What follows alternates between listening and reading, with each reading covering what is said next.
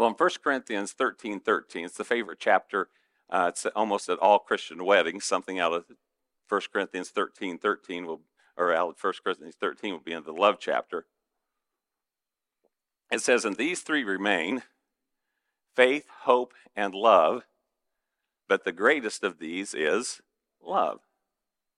Those three, faith, hope, and love, they are the powerhouses of God that we need to be operating in our lives. Faith, hope, and love changes our lives and changes the world around us.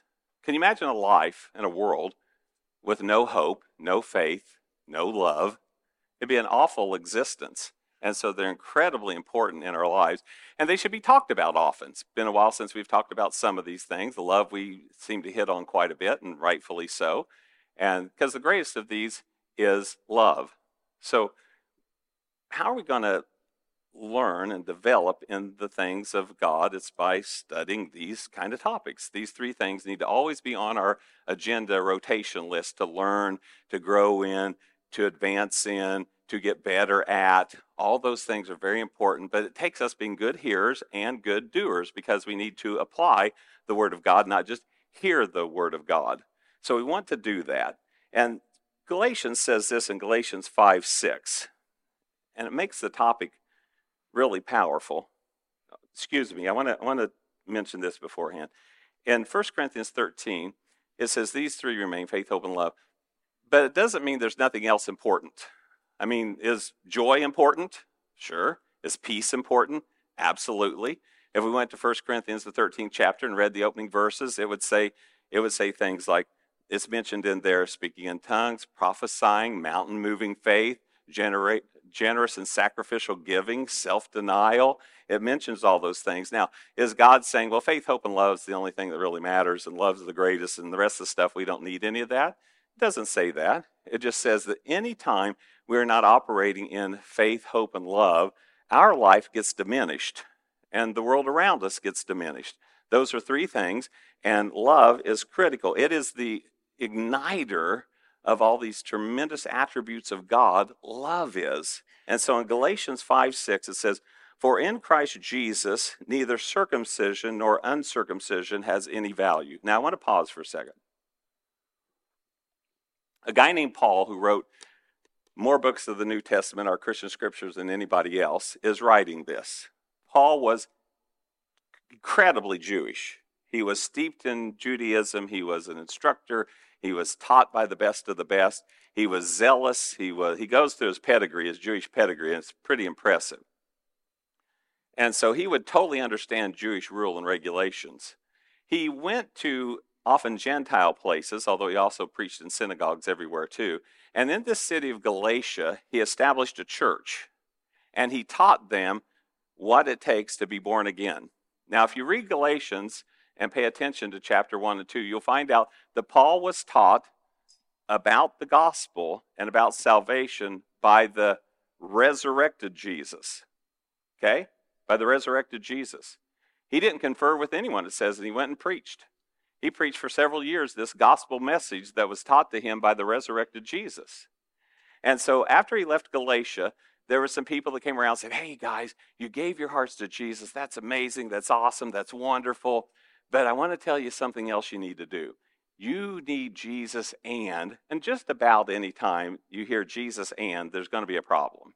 You need Jesus and you need to obey Jewish rules, regulations, rituals, and all kinds of things."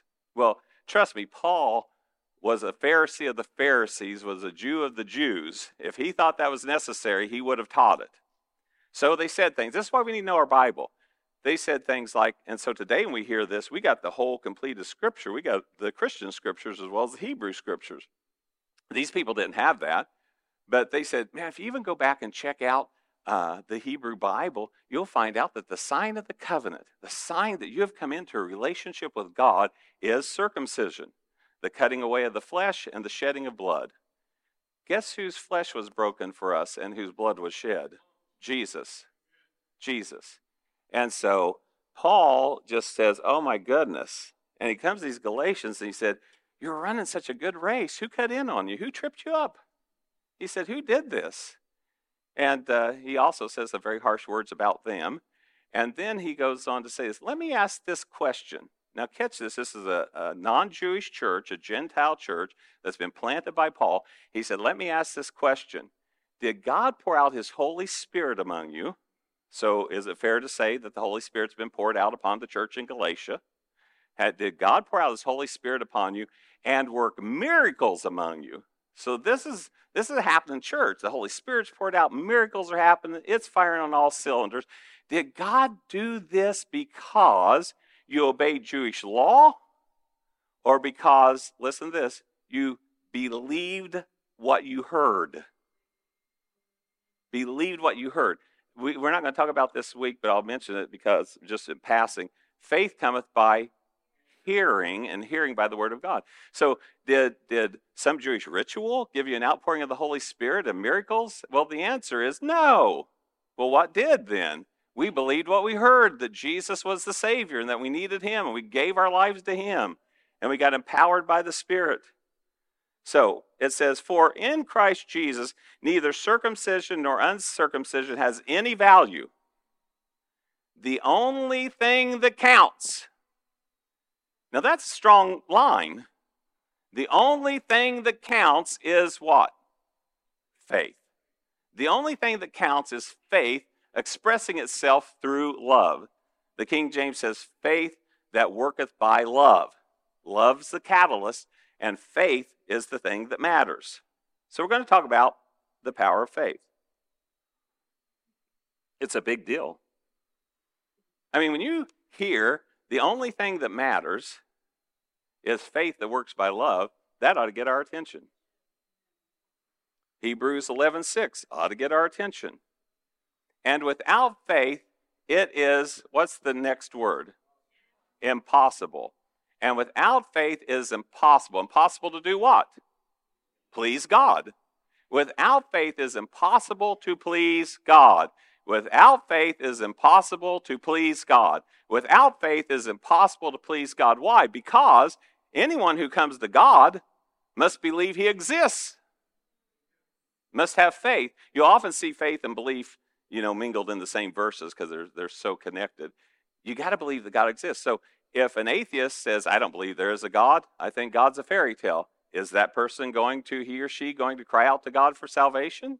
No, because they don't believe that God exists. And here's good news too, that he rewards those who earnestly seek him. So this is hugely important. Maybe that's why God said these three remain: faith, hope, and love.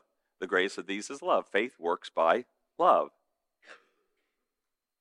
When you don't have faith, when you don't have belief in something, then things become impossible. Impossible.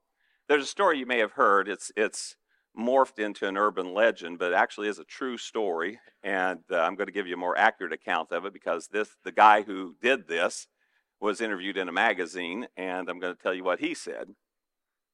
In 1939, George Dantzig was pursuing his doctorate degree, his PhD in mathematics. And he came into class.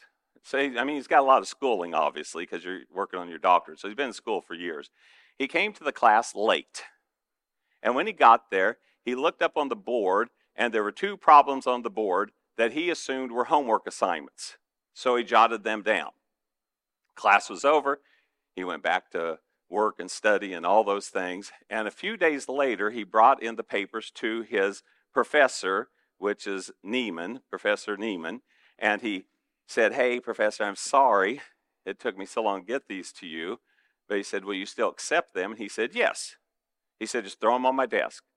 George said he looked at that desk covered by paper from top to bottom. He thought, he's never going to find these again. So he threw them down and didn't think much about it. Till 6 weeks later, on a Sunday morning at 8 a.m., George and his wife Ann are awakened by a furious knock on the door. Sunday morning again at 8 a.m. They go to the door, and it's Professor Neiman, and it's not common the professor comes by to your house, especially not 8 a.m. on Sunday morning. He's all excited. He's waving papers. He said, George, I just wrote an introduction to this. I need you to read it because we're going to get this published. He had no idea what he was talking about. And so they began to talk. And what he figured out as they began to talk was the two problems on the board, because he wasn't there early enough to learn this, were unsolvable statistical problems that, well, at least no one had solved them at this point. I bet he thanks the Lord that he was not there to learn that. Because you know what happens when we have faith in the impossible? It becomes impossible. And I know what I probably would have thought was, well, my goodness, if these have not been solved by the greatest minds in mathematics, then it's not going to be solved by me. He actually solved both of them. He created a theorem that made these statistical patterns, well, they were possible, but no one could figure out how. He figured it out. Because he didn't know, he couldn't do it. And he did it. Isn't that amazing? We need faith. We need hope. We need belief. What I want to share as we move into this topic on faith is not something I really like to share, because I want to build faith, not diminish faith. But I believe we have to grow up and learn how to grow in faith, as well as grow in love and grow in hope and grow in any other thing the Bible teaches. What I want to say, which is, we all know this, it's always the elephant in the room when you're talking about faith, is that myself, you, every one of us here, we have done our best to apply our faith, our prayers. We've prayed our best prayers. We've made our best confessions. We've quoted our best scriptures. We've done everything we knew to do, and it's seemingly failed. And so if we're not careful, we say, well, nobody around here's got it done. Well, I guess I can't get it done either, so I'm just not even going to learn or grow in faith. But that's immature thinking. That's not mature thinking. Because the truth is, on any topic in the Christian world, we have failed. Is it fair to say that, I don't even have to ask for a show of hands, who here has not always loved like Jesus loved? Yeah, we've all failed at that. Do we ever say, well, I'm not even going to learn or try to grow in love anymore? Who has lacked peace at times when they knew God provides peace? Who has lacked self-control? None of us here, of course, but other people might have, where you knew you shouldn't do something, but you went ahead and did it anyway. Do we ever say, you know what, I'm not going to study self-control, I'm not going to study love, I'm not going to study peace, I'm not going to study faith, because we've all failed at all that. What we do as mature people is we grow. We grow. Great analogies are just all around us. Your education, if you've learned to play a musical instrument, or you played a sport, or you've done anything, or learned a language, it was full of failure, and it's still full of failure. But somebody quoted this one time. It makes sense to me. What we have to do is we have to fail forward. So you're learning a sport, and you fail, but you keep developing a little skill as you fail, and a little more skill as you fail, and a little more skill as you fail. And you keep moving forward. You're failing forward. You're not taking one step back, forward, and 3 back. You're taking 3 forward and 1 back, and 2 forward and 1 back. But you keep moving forward, learning a language, playing a sport, an instrument, whatever you've done in life. You've done that. That's been our process for anything, and it's our process spiritually. But the devil doesn't want you to know that. He'd just as soon you quit and give up. But we're going to move forward. So, don't be discouraged. We're followers of Jesus. Followers of Jesus grow. We develop. We move forward. We learn. We apply on any teaching found in the Scripture. But this topic of faith can be a source of discouragement or a source of shame for people, because I tried, it didn't work. Okay, that's okay. Let's get up, dust ourselves off, and go on. I think it's the Proverbs that says a righteous person falls 7 times, but guess what? They rise again. They get back up, and they keep moving forward. They refuse to quit. So we're going to look at a discouraging moment in the disciples' lives. We're going to see how the disciples handled it, and we're going to see how Jesus handled it. Matthew 17. In Matthew 17, starting at verse 14, it says, when they came to the crowd, it was Jesus and his disciples, a man approached Jesus and knelt before him. Lord, have mercy on my son. He said, he has seizures and is suffering greatly. He often falls into the fire or into the water. I brought him to your disciples, but they could not heal him. Now, I want to stop there because just logically speaking, how does he know the disciples couldn't heal his son? The only logical answer is they tried, and they did not succeed. Now, Jesus is a rabbi, a teacher. They are disciples or students, and so we have to assume, knowing any teacher and student or rabbi and student, that Jesus taught them and he modeled for them. They'd seen Jesus do all kinds of signs, wonders, and miracles, and I'm going to assume, and I think it's a fair assumption, that they tried to do whatever Jesus did, and they didn't succeed. And so it says they failed. Well, there's a Jesus that's taught in the culture, and it's always been taught. This Jesus is a Jesus who never corrects. He never condemns. He never has a problem with anything. He never would chide someone or tell him you did that wrong. He's just a big fluffy marshmallow of love, and just what you just do you, and Jesus is all happy with it. But that's what's taught. So this is a good point for Jesus to be our happy, loving marshmallow Jesus. But I want you to see what Jesus does. But they could not heal him. The first words out of Jesus' mouth is a rebuke. And in my opinion, so you can take it or leave it because it doesn't actually say this, it appears to me that Jesus is somewhat exasperated by the situation. So he starts out not with words like, hey, that's okay, we all try to do our best and don't worry about it. No, he starts out with these words, you unbelieving and perverse generation. You faithless and perverse generation, how long shall I put up with you? How long shall I be with you? And then this is where I picture him being exasperated, like, bring the boy to me. Come on, bring him over here. We'll take care of this. That's just me. The storyline doesn't actually say it, but it's just how I picture the whole event. Jesus rebuked the demon, and it came out of the boy, and he was healed at that moment. Now, just a little side note, sometimes physical ailments are demonic in nature. Sometimes they're just physical ailments. You see Jesus heal all kinds of people with leprosy, and I don't think it's ever mentioned that he cast out a demon of leprosy. But if you look at the parallel story of this, I think it's in Mark 4 or Mark 9. If you look at the parallel story, it says he cast out a mute and deaf spirit. And so, good time for discerning of spirits to know, is this physical or is this spiritual? Then the disciples came to Jesus. They're learners. They came to Jesus in private because they knew if they asked him publicly, he would tell them publicly. So in private, they say, hey, why couldn't we drive it out? And he replied, because you have so little what? Faith. Because you have so little faith. So if you and I are here today with so little faith, then it is what it is, but let's move forward. Let's grow. The mustard seed's always used as an example of faith. It's one of the smallest of all seeds, but when it's planted and you give it time to grow, it becomes the largest of all the garden herbs. Interesting. So, he says you couldn't because you have so little faith. Truly, I tell you, if you have faith as small as a mustard seed, you can say to this mountain, move from here to there, and it will move. Nothing will be impossible for you. Wow.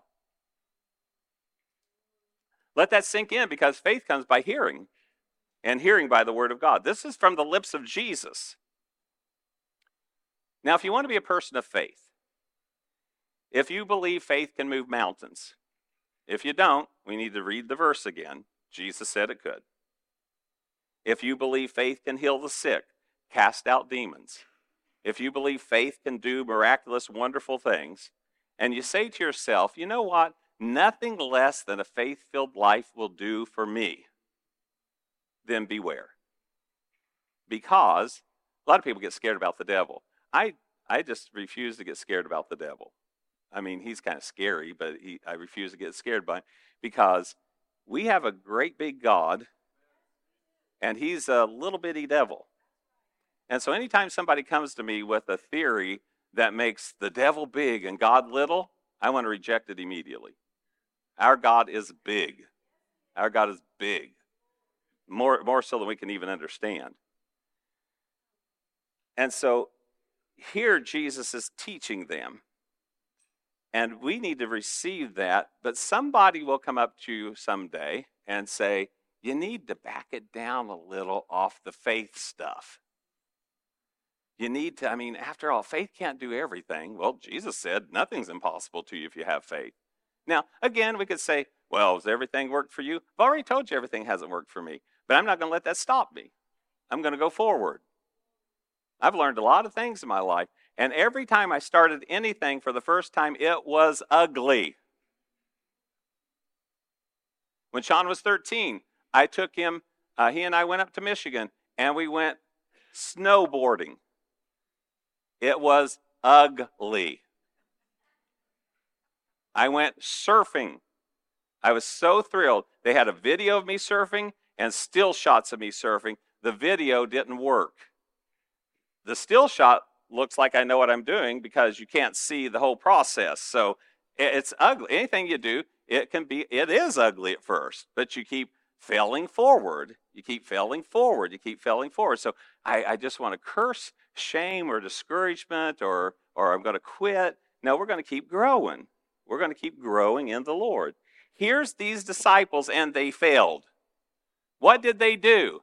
They asked, why did I fail? Jesus answered, here's why you failed. And they said, we better go to work on this. And one day, two of those disciples stopped by a man who was born lame and said, silver and gold have I none, but such as I have give I thee. In the name of Jesus, rise up and walk. And the guy did it. He rose up and walked. The same two guys who said, why couldn't we heal or cast this demon out of that little boy? Because you're faithless and unbelieving. Something happened. They kept asking questions. They kept watching Jesus. They kept growing. They kept growing and kept growing. Now let's ponder this for a moment. Don't we teach people that as Jesus followers, we ought to act like Jesus? But if they know where I'm going with this, they'll interrupt and say, oh, hold on. We need to be like Jesus as it pertains to love and compassion and kindness and forgiveness. I say yes and amen to all that. But I want to ask a question. Was Jesus a person of faith? Did Jesus have radical faith? Jesus lived in faith. Let me tell you what else he did. He died in faith. He died knowing that I will rise again. In faith, he gave up his life and died. Was he over the top with his faith? Seems like it to me. He goes to Lazarus' graveside, and Mary and Martha said, because their faith only went so far, and I get it. I get it. They said, if you had only been here, he would have survived, but you weren't here. Now, is that going to stop Jesus? Apparently not. He says, I got an idea. Let's roll the stone away. Now, they weren't real motivated because they said this, wow, he's been dead 4 days. What you are about to smell is not going to be pleasant. A 4-day decaying body in a tomb. And he rolls the stone away. And he says a prayer to the Father. And he says this, I'm only praying this prayer so that everyone around here will know where my source is. I'm praying this prayer to you, Father. We know each other and we know what's going on, but I want to make sure everybody around here doesn't say, wow, Jesus is so good just on his own. I want them to know that we're connected. And after he says that prayer, so everybody knows specifically that Jesus is talking to the Father, to who the Hebrews would have called Yahweh. He's talking to him. Then he just makes a command. Lazarus, come forth. And what happened? He came forth. He came forth. He came out of the grave. Wow. So, should we love like Jesus loves? Yeah. Forgive like Jesus? Yeah. Should we have compassion like Jesus? Yeah. Just as I say those words out of my mouth, I think how many times I've not done that. But I want you to know, I have had times where I have done it. And so I want to keep moving forward. So we ask ourselves a question, how did Jesus do these crazy things? He healed the sick, he raised the dead, he walked on water, he fed thousands of people with a little bit of food. He did all kinds of crazy, wonderful, amazing signs, wonders, and miracles. How did he do that? Well, the standard answer is people will say, duh, Tracy, how long you been at this thing? It's obvious. He did that because he's the one and only begotten of the Father. He's the Son of God. He's the Messiah. He's the Savior of the world. That's how he did it. Well, let's examine some scriptures, because that sounds like a real great answer, but I do want to tell you up front, it's a wrong answer. What? But I've told people that. I probably told people that too. But I decided, let's see what the Bible says. I know it's crazy, isn't it? It's just a crazy idea. Let's just see what the Bible says. Philippians 2, 5 through 8. You must have the same attitude, the same mind that Jesus Christ had, though he was what? Though he was God. He did not think of equality with God as something to cling to or grasp at or hold on to. Instead, he gave up his divine privileges. He gave up his godness. Now, I want to make this plain because this could really go crazy. No one stole it from him. He didn't lose it. He willingly laid it down. Just like when he died. He said, no one takes my life from me. I willingly lay it down. So he willingly laid it down. He took the humble position of a slave and was born as a human being. When he appeared in human form, he humbled himself in obedience to whom? To God. And died a criminal's death on the cross. Now, it's foreign for us to say, but Jesus laid aside his privilege, well, that's what the Bible says. And let me tell you why I know you really know that if you think it through. Could we today capture God and murder him? No. Well, then how did we capture Jesus and put him on a cross? Because he laid aside his deity in that respect. He was killable. God's not killable. Did you ever read that Jesus got hungry and thirsty and tired and weary? He had to take baths, get his feet washed, do stuff like that.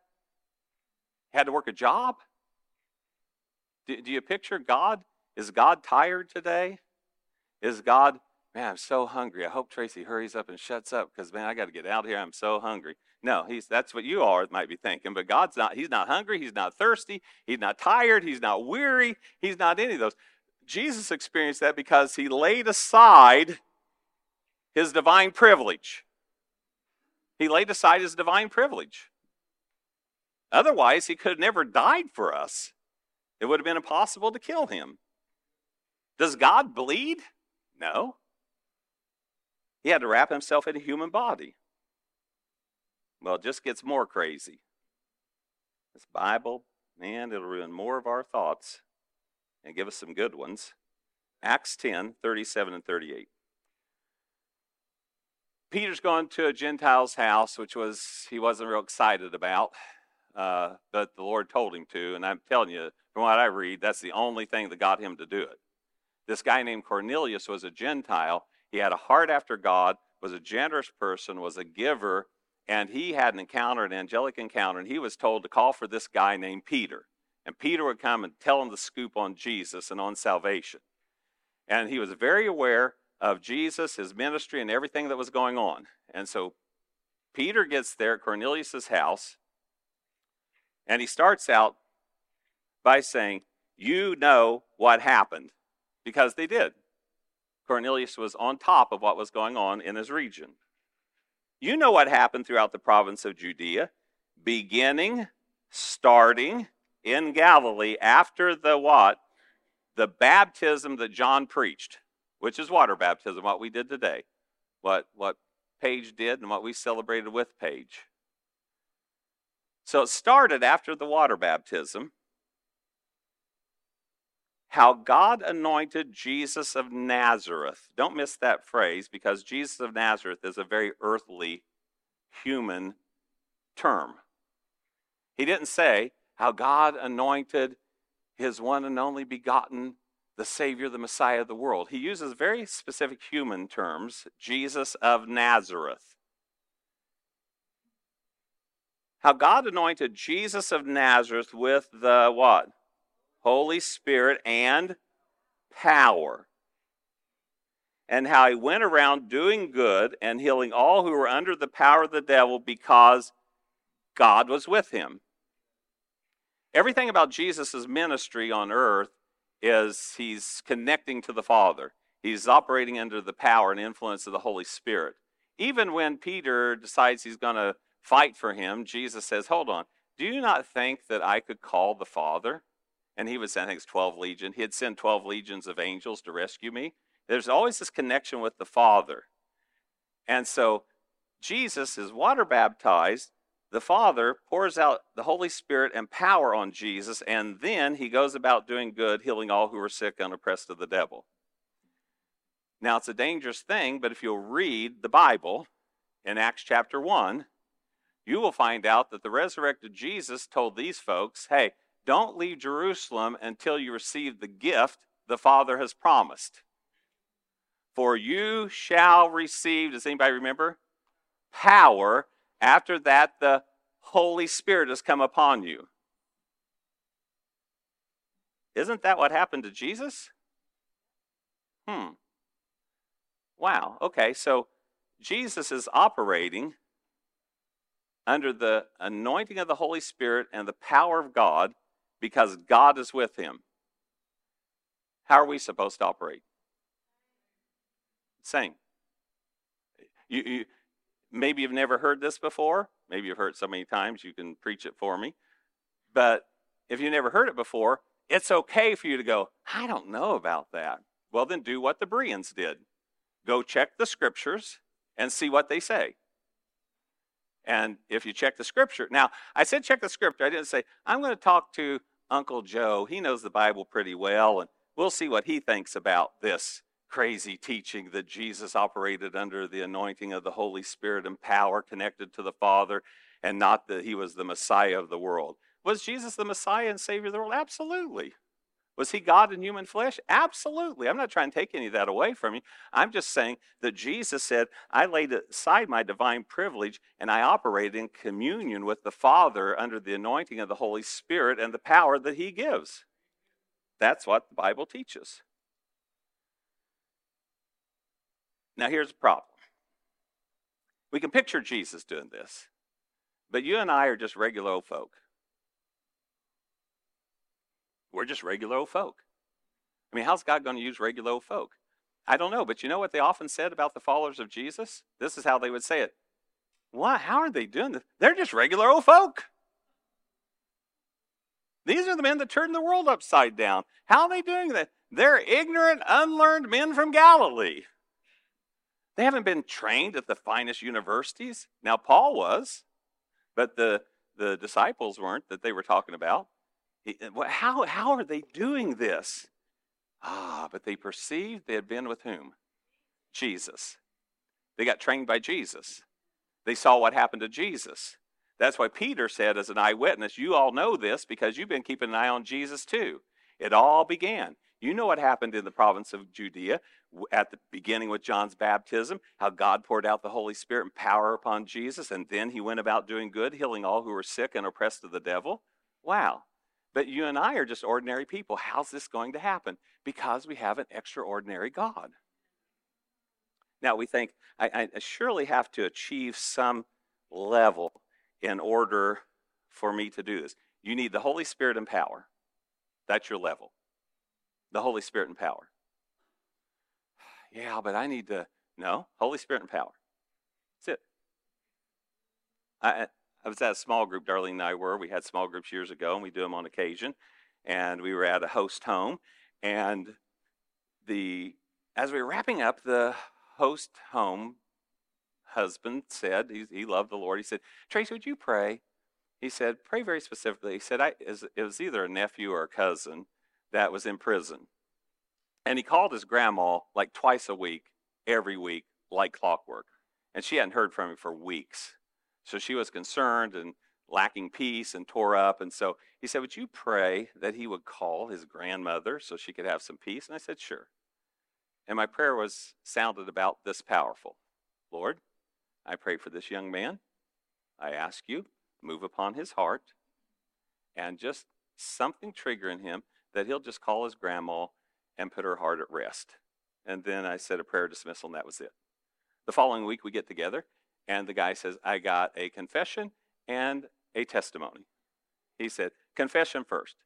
Last week I asked Tracy to pray for my family member to call his grandma, and when he prayed, I'm being honest with you, what went through my mind was, I bet that prayer moved God.